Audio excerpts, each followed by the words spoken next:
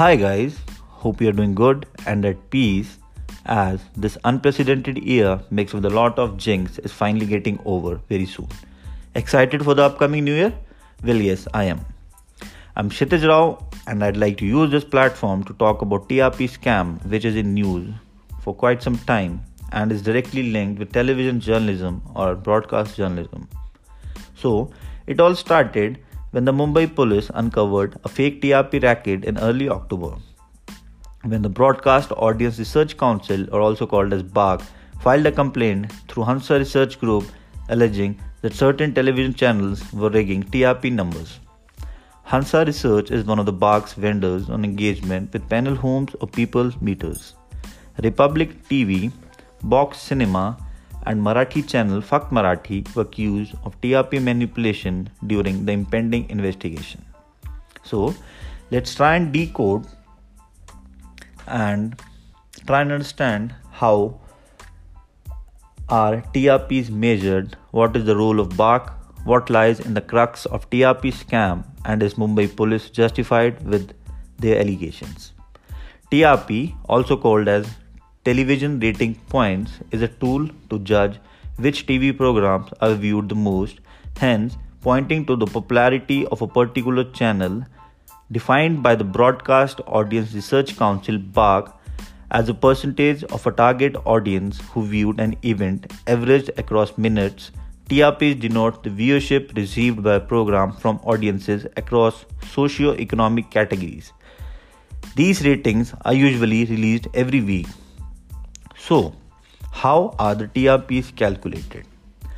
BARC, an industry body comprising advertisers, ad agencies, and broadcasting companies, carries out television ratings in India by installing barometers in over 45,000 households.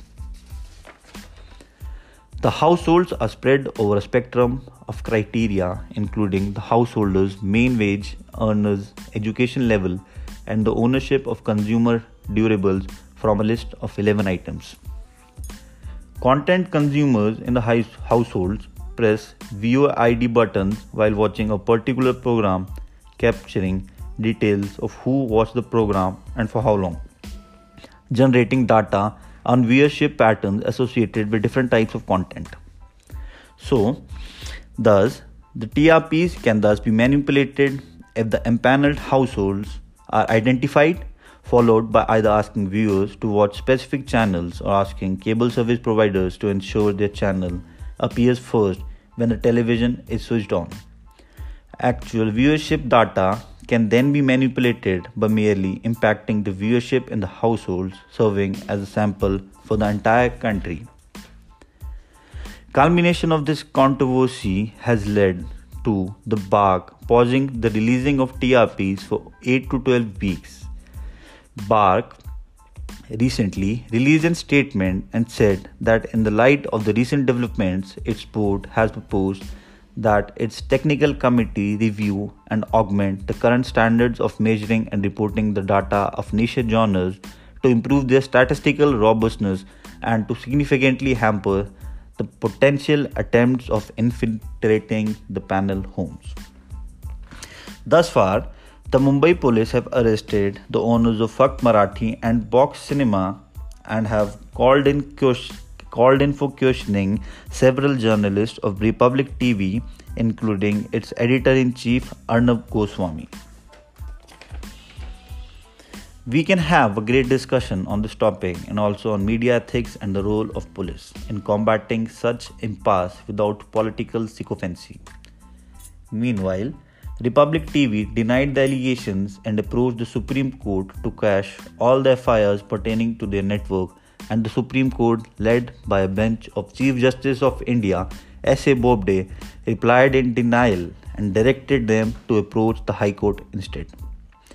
The Bombay High Court told the Mumbai police to issue summons to Arnab Goswami if it sought to add his name to the FIR in the TRP case. Appearing for Arnab Goswami, senior advocate Harish Salve sought interim protection from arrest. However, the court said it could not pass such an order as Arnab Goswami had not been named as an accused.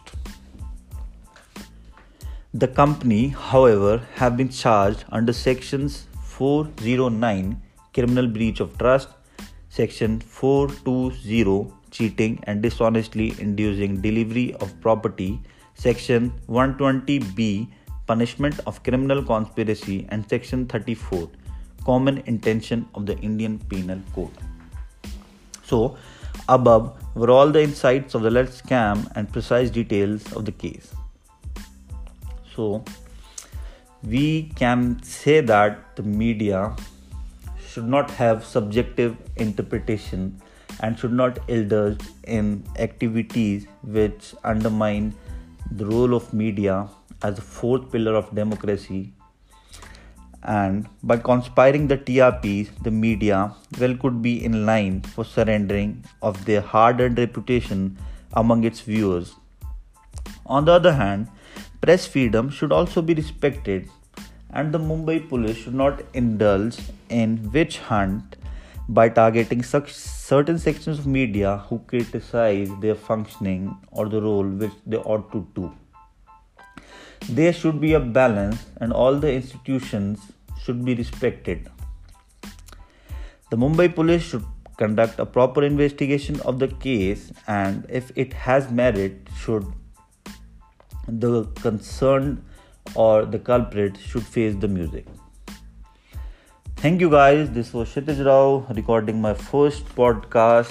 I hoped I gave you some insights about the case and would love to catch up again on any matter concerning the general public. Thank you very much. Have a good day.